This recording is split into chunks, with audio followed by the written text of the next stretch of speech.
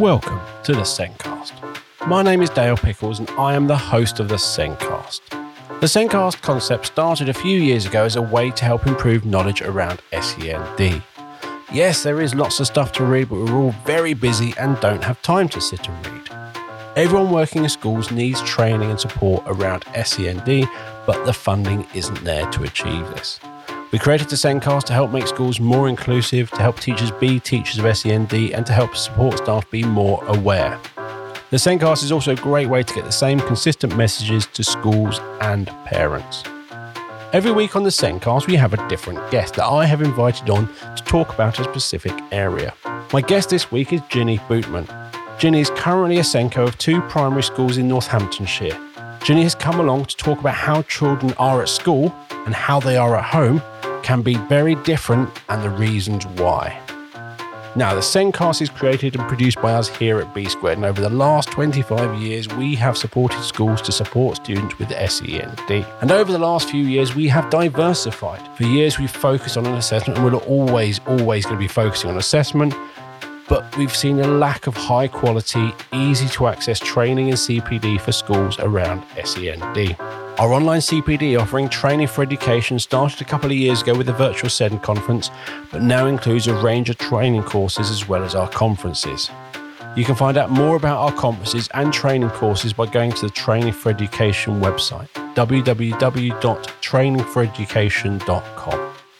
At the end of the episode, I'll be sharing an exclusive Sendcast discount code, so keep listening. Let's get on with the podcast.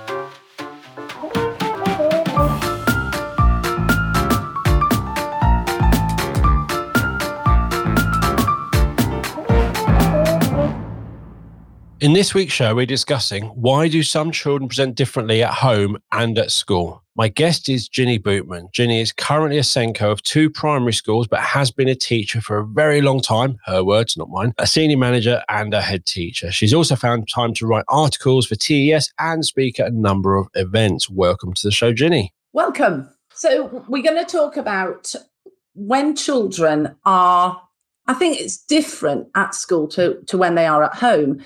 And it is not unusual for children to be different at school and at home. And I think one of the main things to say is they can present differently at school and at home, but it's like a seesaw, Dale. They may present in a more, what may be perceived positive kind of calm way, fitting in at school, or they may show that at home.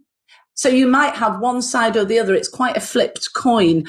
And I think sometimes people don't acknowledge that it can be a flipped coin. They can show that they fit in at school, and then it all comes out when they get home, or the other way. And I think that's really important. And I think a great example that I've seen of where we see children showing themselves in different ways is when I've had an educational psychologist come out. She's done this brilliant thing where she puts a cross in the middle of a plain piece of paper, and she says to the parents, tell us positives about your child.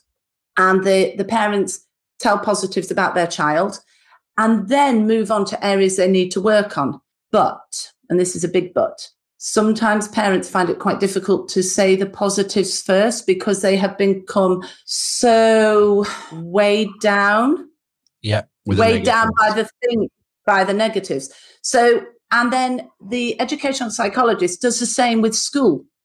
And that's really fascinating to actually be in a meeting where you've got parents saying what is positive about their child and areas they need to work on, and also the school's view of the positives about the child and things they need to work on. And I think maybe that is a great starting point when we are talking about they're not like that at home, because children are different when they are in different settings. And to actually sit down and actually have that honest conversation with parents to begin with really opens it up and gets us to know the children before we get to that that horrible point where we've got, for example, a child not wanting to come into school, and then we have to start unpicking it. Let's start with a round the table discussion about what they're good at, what they like doing, what they find a little bit tricky. And then from that, we can then put together a toolkit, and we can put together a system and strategies all together as a team. I think that what you're talking about there is a together approach, working together as a team. And I often hear on Facebook groups from both sides that there feels like there's blame going on, that they're not like that in school, so it must be the parent who's at fault, or they're not like that at home, so the school must be doing things wrong. Or it feels like there's a blame. Where people feel there's a blame, there becomes a barrier. Yeah. And when we've got a barrier, then it is very, very difficult. We have barriers, we have the armor on. Once again, from both sides, really, really interesting. I did a talk recently, and it was to educators and parents together about promoting homeschool relationships. And actually, it is a two-way system that can so easily break down because of the school as well as the parents. And I think there is a wrong perception that it comes from home, the barrier, but actually inadvertently it can come from school. I think we have to make a conscious decision as educators to break down that barrier. And I think parents don't want to be that parent, Dale. They don't want to be put in that category. Oh, I won't go in because I don't want to cause a bother. I don't want to waste their time. And in my setting and with my schools, that couldn't be further from the truth. We talk about nipping things in the bud. Give us a phone call. If your child comes in and they've come in and they aren't settling very well, ring us or we will ring you. So it's just having that fluidity, that communication that the parents know about, Dale, because I think unless we make it very, very clear to parents, and unless we are that kind of a school that says, look, this is normal. You know, this is what we do. This is part of what we do. This is part of our ethos and our values. And I mean that. It's not, oh, we've got it written on a piece of paper. It's what we are. Please ring us up if you are worried, and we will sort it out together. So I think we have to take away the fact that parents sometimes feel judged. Is it me? Have I done something? And parents can have this weight on them, and it's a really heavy weight where they actually sometimes don't want to come through even the gate. I heard a terrible story the other day of a parent who was going to go to a meeting at school, and they were so worried they actually physically threw up as they were getting out their car. Now that has to stop. There has to be the breaking down of barriers, and we as educators have got a significant role to play in that by being visible, by when a child does something, go out and parent, send them that photo, send them the email, because we need to put ourselves in their shoes in order that they will come closer to us and trust us. I think that's what it all comes down to. Trusting, and another word, believing. We're talking about they don't do that at home. I believe you. If you tell me something happens at home, I believe you. Tell me more about it.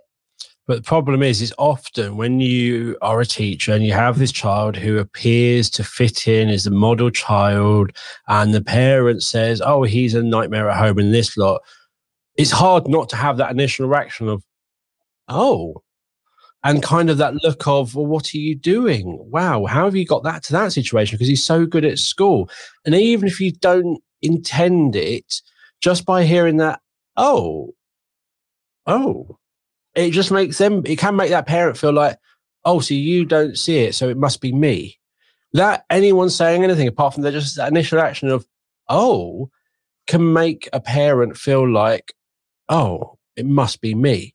If they're having a real struggle at home and everything they get from parent is, isn't he lovely? Isn't he amazing? Isn't she great at this? Isn't look all the stuff she's joining in? And you're a parent at home going, that is not the child I know. That again will make you feel like it's me because he's doing so well in school. So when you do have these, it's really hard to be able to hear that information and help that parent understand that it's not them. And I think something you've got to find together. Yeah. And I think you've really hit on something very important. When a parent tells us something, we have to think about how we react. Because that first reaction says so much and stays with that parent for a long time. So if a parent tells us something, we have to be ready to react in a way that is going to build bridges, to say, that's really interesting. Tell me more, because I am really interested. I think we have to play detective and genuinely be interested and say, tell me more about this. I'm wondering if something is happening in school that is fueling this, but we can't see that because they may potentially be masking. So we have to, once again, consciously say, right, let's think about this together. How can we unpick this? And also, I say to parents, do you know what?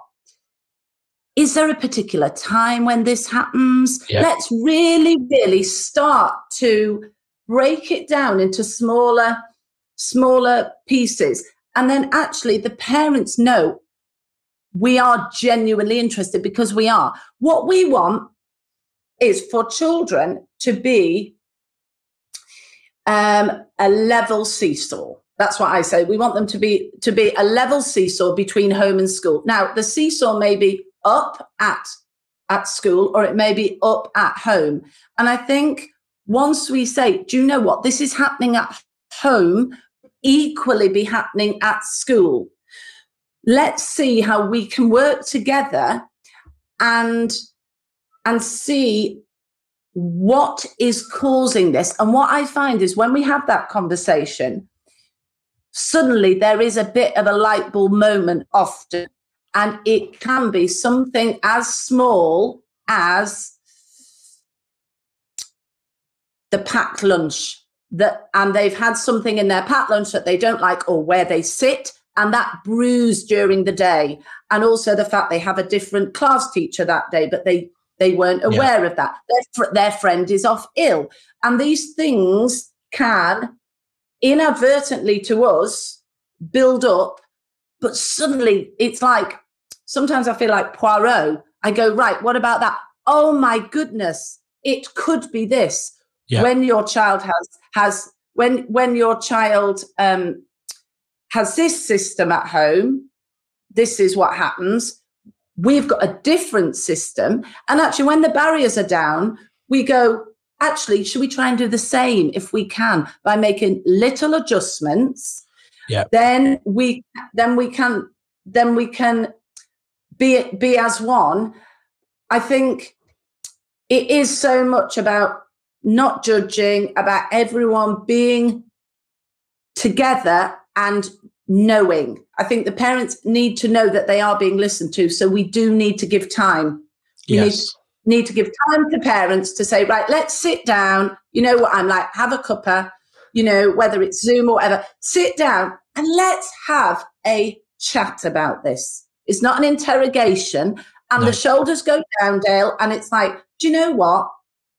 Let's have a look, because it could easily be what is happening at school is then fueling what happens at home that is very difficult. I talk about the pop bottle. I listened to an amazing talk and someone was saying, children are like pop bottles. Little things happen in school. Children mask it. It's fine. It's okay. I haven't got the packet of crisps I wanted, but that's okay. But it shakes the bottle. I haven't got the same teacher as I thought I was going to. Shakes the bottle. All the time, throughout the day, these little things. And then the child gets in the car and the parent says, how was your day? Boom, the lid comes off the pop bottle and it is school. So we have to say, just because we're not seeing it in school doesn't mean that what is happening at home isn't because of what has been happening at school. Yeah. I think it's important is we say go back to that and that reaction, changing that to, because you're saying because you kind of don't believe it because he's such a wonderful child.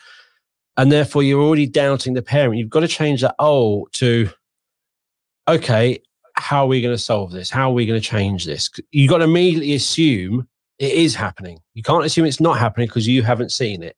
If another teacher walked in and said, he's doing this, you go, okay, what are we going to do? As it's a parent and you haven't seen it, the initial reaction for a lot of teachers will be, okay, it's an issue at home. How can I support home? Actually, as you just said, the issue's in school. So you've got to start with that believing. When they say this is happening, you have to believe. You have to take that on board. And then, as you said, Ginny, you've then got to find time to have a conversation. And I think it's hard for you to play Poirot on your own. You need to get to work with home and go, right, so keep a diary this week. Let me know how each day goes. And then I'll try and keep a diary or whatever. We'll work it out. And then 3 weeks later, you go, right, so it's every Tuesday, every Thursday. What happens on Tuesdays and Thursdays? It might not even be the same thing on Tuesdays. It could be two different things. But it's working out what those things are. And I've experienced kind of a bit of masking with my daughter, and my sister has definitely experienced it. And when her boy came home from the first 2 weeks of secondary school, he just lay on the floor in his room for 2 hours because he was trying to cope and process with the day. So he put that face on all day. He knew he had to do as he was told and fit in. It was too much. He couldn't do much more than that. Her other son, for a year or so, would come home and cry and cuddle her on the sofa for an hour or so every day after school. And in fact, he's walked home and that's what his first thing to do is it's definitely not a home thing. That has come from school. And it's not a blame thing. Again, it's different environments. How that child responds in different environments will depend what's going on in that environment. So often children are more relaxed at home, so they let themselves share and be emotional. They let their guard down at home, whereas that guard's up at school. So typically the child is often very well behaved. They're a model child. They mask everything at school. They let it out at home. But I think there are times, as you said at the beginning, where when there are things going on at home, which they're worried about, they might be masking at home. They might be trying to keep it all together to not make that situation worse. Then it all comes out at school when they can come out, it's not going to have an impact on home. So it can be vice versa. And I think that is so important that we do see that it can be, either or. And I think that we can make little changes in school that can have big impact for children. We can make so. For example, I've had children who find it very difficult coming through the gate in the morning, and we talk to the parents, and then we have a transition item that they bring with them. And then that becomes the dialogue between the child, the parent, and the teacher. And the giving of the item is really important to that child. Or the parent will say, show Mrs. Bootman what you've brought today. So the parent is so important in making sure that the child feels comfortable as they come into school. So it really is all of that teamwork. And I think you have to, I don't know if it's intuition, but you have to get in tuned with that and be ready in the morning to gauge how a child is, think about the different systems you've spoken about between home and school. And I think that's where one-page profiles come in really, really handy, having a really good one-page profile. If you know a child likes something in particular, Lego or World War One or Minecraft or whatever, that becomes a lovely way to have a dialogue between home and school and the child feels valued between both environments, because we want that seamlessness between home and school. That is what we actually want. And I think as parents, that's what we want. We want our child to feel really valued as an individual. You want that child to feel trust in that school, in that person they're talking to, so they can kind of, with that person, maybe take part of that mask off, reveal a little bit more. So they're not holding it all in. They can hopefully at some point communicate with that person, I'm not coping with this, rather than keeping it to themselves and letting it out at home. You're trying to get that communication, that trust with someone in school or people, but hopefully start with someone so that they can actually help. And you can put strategies in within school so that it's not bottled up. You're actually giving that Coke bottle a little bit of a rest during the day, so it's not being shaked. Yeah. So that when it gets home, it's not going to pop so much. That's it. And I think the other thing is children are really intuitive. And I think it'll be interesting from parents' perspectives, but I found that a child will find their key person themselves. And Yes. that key person isn't the Senko, isn't necessarily their class teacher. It could be the person who runs the before school club. It could be the dinner lady. It could be the teaching assistant. It could be the teaching assistant who is on duty, who doesn't work in their class. And they do find an affinity to a person. And when they find that affinity to that person, that is magic, because that person becomes the advocate for the child. And actually, if other members of staff have had a different view, there is a championing this child and saying, so-and-so spoke to me today about their Lego. Did you know that they'd made a Lego so-and-so? And it becomes broader because they have got that key person. And I think it is important that it's not me as the Senko doing this. I must make that very, very clear. It is the class teachers, the teaching assistants, because we all are in this together. I might give ideas, but then actually everyone else has better ideas than me because they know the children far, far better than me. But to find that key person is amazing. It is magic. And then they're the advocate for the child. Yep. I think my daughter, she, whenever she felt ill, she would go to the school office and the lady in the office would look after her. So she developed a lovely connection with that person, because whenever she felt down, it was that lady who looked after her.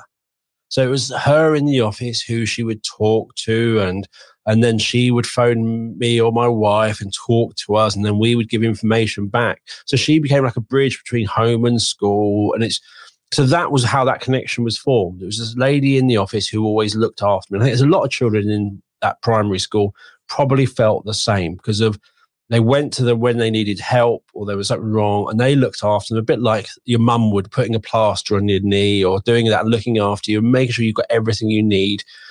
And there was a lot of trust in that person. That's the thing. So they will look after you. And if you need to go home, I need my mum, your mum would either come in or your mum would give a message to her. So there was never let down. There was never what this lady said is what happens. There's a lot of trust in that for my daughter, I think, that when she said to her, that is what was going to happen. And when you're a teacher and you've got class of 30, what you say might, and there's lots of different reasons why they might choose that person. Just because those few conversations have really worked for that child or anything, but they've chosen them for that reason. And I think that there are so many reasons why the lady in the office is so important, because when you think about it, the child has to walk from the classroom And that actually is calming. They are moving away from the hustle and bustle of the classroom. So they've got the walk there. They are walking to a place where that person will always be.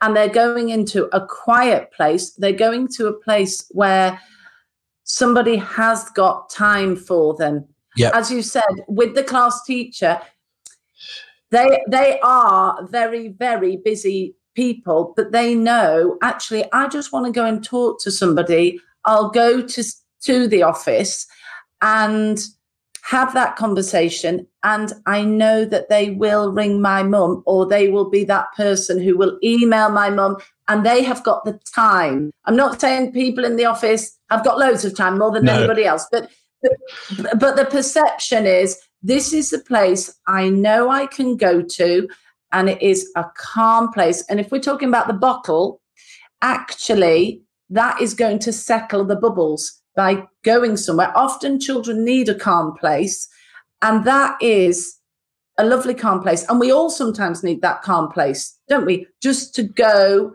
just to regroup, or to calm down. So I don't think we can underestimate those places that children need to be able to identify. I have children who choose to go to different places, and they may want to be on their own, but sometimes they just want that interaction with an adult. And I thought also, just thinking about those quiet places, is you may have a child in your school who likes to go and spend lunchtime reading in the library every day. Or she's generally a very quiet child, or he's a very quiet child who just kind of stays to himself. And then the parent comes in saying, well, he does all this at home, he plays up. And you might think, well, actually, that is a model child in school. But if you think about sometimes their behaviors are avoiding every other child when they can. So they might be going to the library, so they're on their own. They're finding that quiet place to calm down. They're finding all these areas just to settle the bubbles on their own, but you might not be aware of it. So what the child has done is they've solved their own problem, but so you won't notice it. But actually, it's that is a good way of settling bubbles, but that's not always a long-term solution. Emma Kendall's book, Helping You to Identify and Understand Autism Masking, I think is really, really interesting, because it talks about strategies that children use when they find things difficult. And one of the things she says is that they don't want to be singled out, and they are trying to hide their differences. And I think that is really, really interesting. And the fact that they are trying so hard to fit in. And what you said about, they can appear to be wanting to read a book, but what they're actually doing is they are trying to fit in, and that is sapping them of so much energy that then, what we talk about shaking, it then shakes the bottle. Interestingly, she also says autistic people don't tend to feel the need to mask when they are with people they know well. They tend to relax and be themselves. Now, this is fascinating, because I've been in a situation whereby I have had a child who I have seen who previously has fitted in. So they have had the mask on, or they've been the outside of the Russian doll, as I say, and they are fitting in, and they are fitting in, and they are fitting in really well. They go home and the bottle has been shaken and fizzed. Over time, as they feel more comfortable, and as Emma Kendall says, once they get to know people very well, then the layers of the Russian doll open, come away, and we then see different sides of that child, which to the outside world seem to be a backward step. So the children may shout out, they may become a little bit angry, because they are showing their true self, which, Dale, is amazing that the child is actually showing their true self. We're getting this balancing of the seesaw a little bit more, but we then have to be prepared for people to go, whoa, Ginny, something's not going right here, because the child was well behaved and now look at their behavior. And so it is very much a case of educating all of the people who work with the child or in education to say, look, what's happening is they are feeling comfortable, they are feeling safe. Those building blocks for learning are starting to grow, be built up. That wall is growing, and actually it might go even further downhill. And I've seen that, and that is really fascinating. But then, in my experience, I can only talk in my experience, the parents go, Ginny, do you know what? We're seeing a difference at home. And the difference at home is the seesaw starting to balance. And we've put so many different systems in place for individual children because of what they need for their sensory issues, all of these things in conjunction with the parents. And then we've ended up with the seesaw balancing, and the child educationally and academically has thrived. So that in itself is absolutely fascinating, but you have to understand it in order to go through it. Yes. And I think it's important is not only will a trusted person and a different environment, but my nephew has autism, and we go out for a meal and we go to a restaurant, and generally he can cope with about an hour and a half and he needs to go home. But in that an hour and a half, we'll have conversations, we'll have fun. And part of the fact he needs to go home is my conversations with him. You wouldn't think he's really being impacted. You literally think, oh, well, actually, we're doing really well here. Oh, this is he seems. And then when he was going through the EHCP process, and you had to get the children's voice, and for some reason the school weren't doing it, so my sister asked me to go down. And in that conversation, where I was specifically asking him questions about school, it was a very different child I was talking to. So while I'm there and we're having lunch and we're having fun, and my daughters are there, and it's a family event, and he's having quite a lot of fun because it's not a challenging situation. There's noise in the background, but actually there's people he trusts with him. So he's quite, as soon as we start talking about school, and it was a bit more abstract, what we're talking about, that's when I really saw him as he came out across very differently in the conversations we were having, and he found questions hard to answer because it was in a certain context about certain things. And it was really, really interesting that it depends again. So while he's doing stuff he loves at home, he will be able to cope with more things that he can't cope with, and some other things. And it's a really, really big thing to unpick. You have to be a good Poirot, but you've got to make a start. Everyone has to be try, and you can't do it on your own. It's more like going to be the famous 5 solve the mystery type thing, where actually it's the mum, the dad, the Senko, the class teacher, the lady in the office, the TA, and their best friend. All those different bits combined, hearing that sort of things and asking, how's your friend today? How was he? Oh, this happened. What do you mean that didn't happen? And sometimes what a teacher thinks happening in class and what a child thinks happens in class can be very different perception of events, and that can fairness and things like that, and set things off and various other things. And it's joining that all together into a bigger picture will really help. And that really relies on good communication from all parts, believing and trusting in each other, which I think is really, really crucial. I think so. And I think COVID has been quite fascinating with regard to how children behave at home and how they are at school. And I think I really have learned so much from parents of children who have additional needs about how children coped with home education. And I call it educating the educators. So parents have said to me, actually, Mrs. Bootman, my child did really well doing this, this, and this in this environment. And I've said, right, let's see what we can do to change the environment to replicate in some ways for your child. And actually, that has really worked very, very well. So we've changed classrooms round. We have more space if we can for children. We have sensory boxes to hand, through discussions with parents about, actually, my child really benefited from sensory breaks every half an hour. Can you timetable those in, please? Sometimes we can't, but actually it's about listening. And even if we can't, going, that is a really good idea that you've had, that we will log.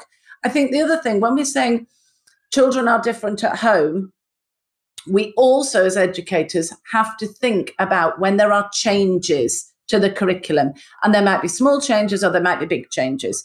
So when we're looking at it through the special needs lens, actually, is the teacher going to be off tomorrow? If so, an email to the parent to let them know. Actually, are we going on a school trip in 2 weeks' time?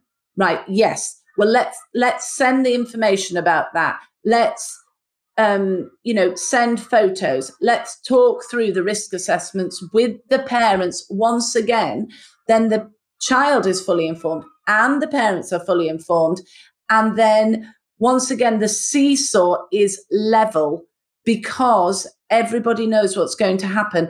And another book that I would like to recommend is by Alison Rowe, The Girl with the Curly Hair, Asperger's and Me, a fascinating read. An absolutely fascinating read about an amazing young lady who talks about her journey and the things that make such a difference to her that we wouldn't necessarily pick up on or recognize. But I've read that book and I am seeing life through a different lens now, how things can, what we perceive as a neurotypical person may perceive as small, for someone who is neurodiverse is very, very large. So as I say, that is another book I would highly recommend because it's putting ourselves in the shoes of the child and the parents.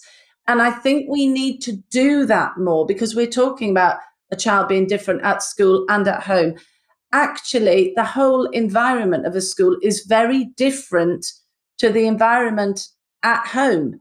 And we have to acknowledge that and see how we can support the parents and how we can understand the parents. And when you talk to these parents, they are phenomenal, Dale. When I see the systems that are in place at home, I'm like, why aren't we replicating that? Why aren't we having more conversations with parents about things that they do for their children daily to make the children's lives, to help them thrive? Let's just all be on the same page. I think that school trip part is a really interesting thing because I think a lot of schools don't really think about, we're doing something different. What additional information do I need to provide to this child and their parents? And I think schools aren't really, maybe when it's school trips, doing risk assessments and thinking about what is the risk of this child in these situations? How are they going to act? Do I need to talk to parents? It's an overnight stay for this child. Do we know how they're going to be overnight? There's loads of stuff to make your life easier, to make that trip run smoother. And then there's actually what that child needs and what the parents need and the information you can get from the parents. So if you're sort of doing stuff and you're getting loads of phone calls from the parents, you're not giving them enough information. You've already put the warnings up. You've already put their back up. They're already going, you're not ready. You're not prepared. This is going to fail because you've not prepared. You've got to try and get that information out before they're asking it. You've got to make that parent feel confident their child can go on that school trip. You've included them and their child, and you've made the reasonable adjustments, all those changes required to make sure that child can go on that trip successfully, not in a stressful way, that they can cope. I think my sisters ended up driving somewhere because their child refused to go back on the coach and they had no idea what to do or why and things like that. And you don't want to be in that situation. You've now just let that child down, let the parent down, let everything down because it wasn't planned or prepared. And I'm not saying you can get rid of every single situation. There'll be always things which could happen, but the more you know, the more you prepare, the better it will be. I know I had a trip and I had lots of conversations, an overnight trip. And actually, we kept having conversations and we just kept having conversations. There wasn't a definitive answer because it would depend how the child was on that day. But we had all eventualities that we could have covered. And it was lovely because it was a dialogue. And it was like, actually, the first day, the children are going to be sorting out their rooms and everything. Maybe that might not be the best starting point for your child. And they were like, oh, no, you're absolutely right. But actually, if they arrive at this certain time when there is more structure, I think that would be best. And the parents were like, absolutely, you know the trip better than I do. And then they know their children better. And it was like, and shall we have a time, say 8:00 at night, and then we will decide whether we feel your child is ready to and wants to stay for the night, because it still gives you time, that half an hour journey to come and pick them up. So to have systems in place is really good, because the last thing that anyone ever wants is to get to 10:30 at night and then to go, oh my goodness, we now need to make a call on this. But actually, it then wouldn't matter. We'll have the 8:00 phone call. Actually, we'll decide. And if the child's going home, then they go home on a high. That's the other thing as well. I feel very strongly that children need to, if we can, if they're at school and they're coming in part-time or whatever, we finish on a positive. We do not wait until things go downhill before they leave. We make it so that we've had a brilliant time. You're going to come back tomorrow. We can't wait. And there is a lovely positive end to their day. It is. Communication is really, really crucial. And I know we're actually going to do a podcast shortly on communication, so we won't go too far into that. But masking is one of those things which requires communication and it requires trust. You've got to, when a parent says he does this at home, you don't sit there and go, are you sure? Are you sure it's not bad parenting? You know, you say that you take it is, and it is happening, but you've also got to assume it's not because of home. We don't know the cause yet. It could be something happens on the way home from school. It could be something that happens in school. It could be something happening at home. It could be something we do not know. So there is no blame. It is unpicking and working out what that is. And I think that's the important part. It's believe they are different at home. And then it's working out what is causing it. And if they are behaving lovely in school and terribly at home, is how they're presenting, likelihood the issues are because of something going on in school they're not coping with. And if you've got the other way around, that at home, they're appearing lovely, they're not rocking the boat, and they're trying to be keeping together when everything else is going wrong around them, and they're playing up at school, they're actually quite comfortable in school and they're letting it out. But actually, that issue could be something going on at home with parents' jobs, or something's going wrong and they feel they can't actually let how they feel out. I think also we can, if there is something at home that that is a little bit tricky or they need support with, as schools, we signpost them. And I do a lot of signposting for parents. You know, they may come to me and go, actually, do you know what? We've got this issue at home. Is there anything that you can do? And there are systems we can put in place, like early help assessments. So we can work with the family as well. So it's a case of whatever is happening, come to us and we can support you, we can signpost you, and we can work together, because sometimes having that team is better than trying to do it on your own. I also think that the biggest thing is, as educators, and we keep coming back to this in this conversation, it isn't our role to judge. It is our role to support and to empathize and to put ourselves in other people's shoes. I know I talk about follow the empathy road, but I think we do need to do that. We need to go, right, okay, let me put myself in their shoes and try to feel alongside them what they're feeling and actually do things to support them in a non-judgmental way. When people feel judged, they actually put the barriers up. So I think that's my biggest message from this is let's try and help people and empathize with them so that they will come to us instead of putting up that barrier, not wanting to come through the gate, feeling that they're not going to be believed. So we need to believe and we need to not judge, but be a support mechanism for them. Definitely. So thank you for coming on the show today, Ginny. Love the conversation. I think masking is something that is, I've seen a lot with my nephews. My daughter does it a bit. And it's something where the schools haven't, my sister's situation, schools haven't listened. It's been a battle. And now those battle lines are drawn and it is a battleground and things like that. And I see it also in Senko forums where someone says, oh, this child is not behaving at school and the mum's really struggling. What can I give mum? And you just see they're trying to help, but they've immediately said it's a home problem. I need to solve that rather than actually looking at the whole thing. So there's lots of things where I'm still seeing lack of understanding, lack of awareness of masking.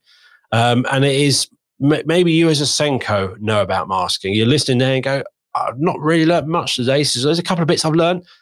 What about the rest of your staff? Do the rest of your staff understand masking? Do they know what it is? Do they understand that children can be different? That is the important thing. We need to get all staff in schools understanding masking. So yeah, thank you for coming on the show today. You've given me some links to share, and that one with the girl with the curly hair, I've written that down, so I'll find a link to that at those, and I'll put all those links in the show notes. And I'll also be sharing Ginny's contact details, and you can find the show notes on our website, www.thesencast.com. So thank you for listening to the show. If you haven't subscribed already, please do subscribe. You can find the links to subscribe across the different podcast platforms on our website. And please follow us on social media. On Twitter, we are at The Sencast. On Facebook, we are The Sencast. And on Instagram, The Sencast. And please let others know what you think of the podcast. Share your favorite episodes. Share things my amazing guests say. Let others know how good this is so we can get the messages my guests are saying to as many people as possible. And before we go, I'd just like to remind you to check out the Training for Education website. You'll find a number of guests on the Sencast, our speakers at our virtual Send conferences, or they've recorded their own training courses. Training for Education is a great way to get CPD for all staff around SEND that is effective and affordable. And at the last event we ran, we actually had a session by Lana Grant on masking, because it is a big thing I want to get as many people educated on as possible. And to find out more, visit www.trainingforeducation.com for more information. And as an exclusive gift to Sencast listeners, you can get 10% discount on the virtual Send conferences, future or past, by using the code SENDCAST10. Thank you for listening. We'll be back soon with another episode of the Sencast. It's goodbye from me. And it's goodbye from @Senko Girl. Bye, everyone.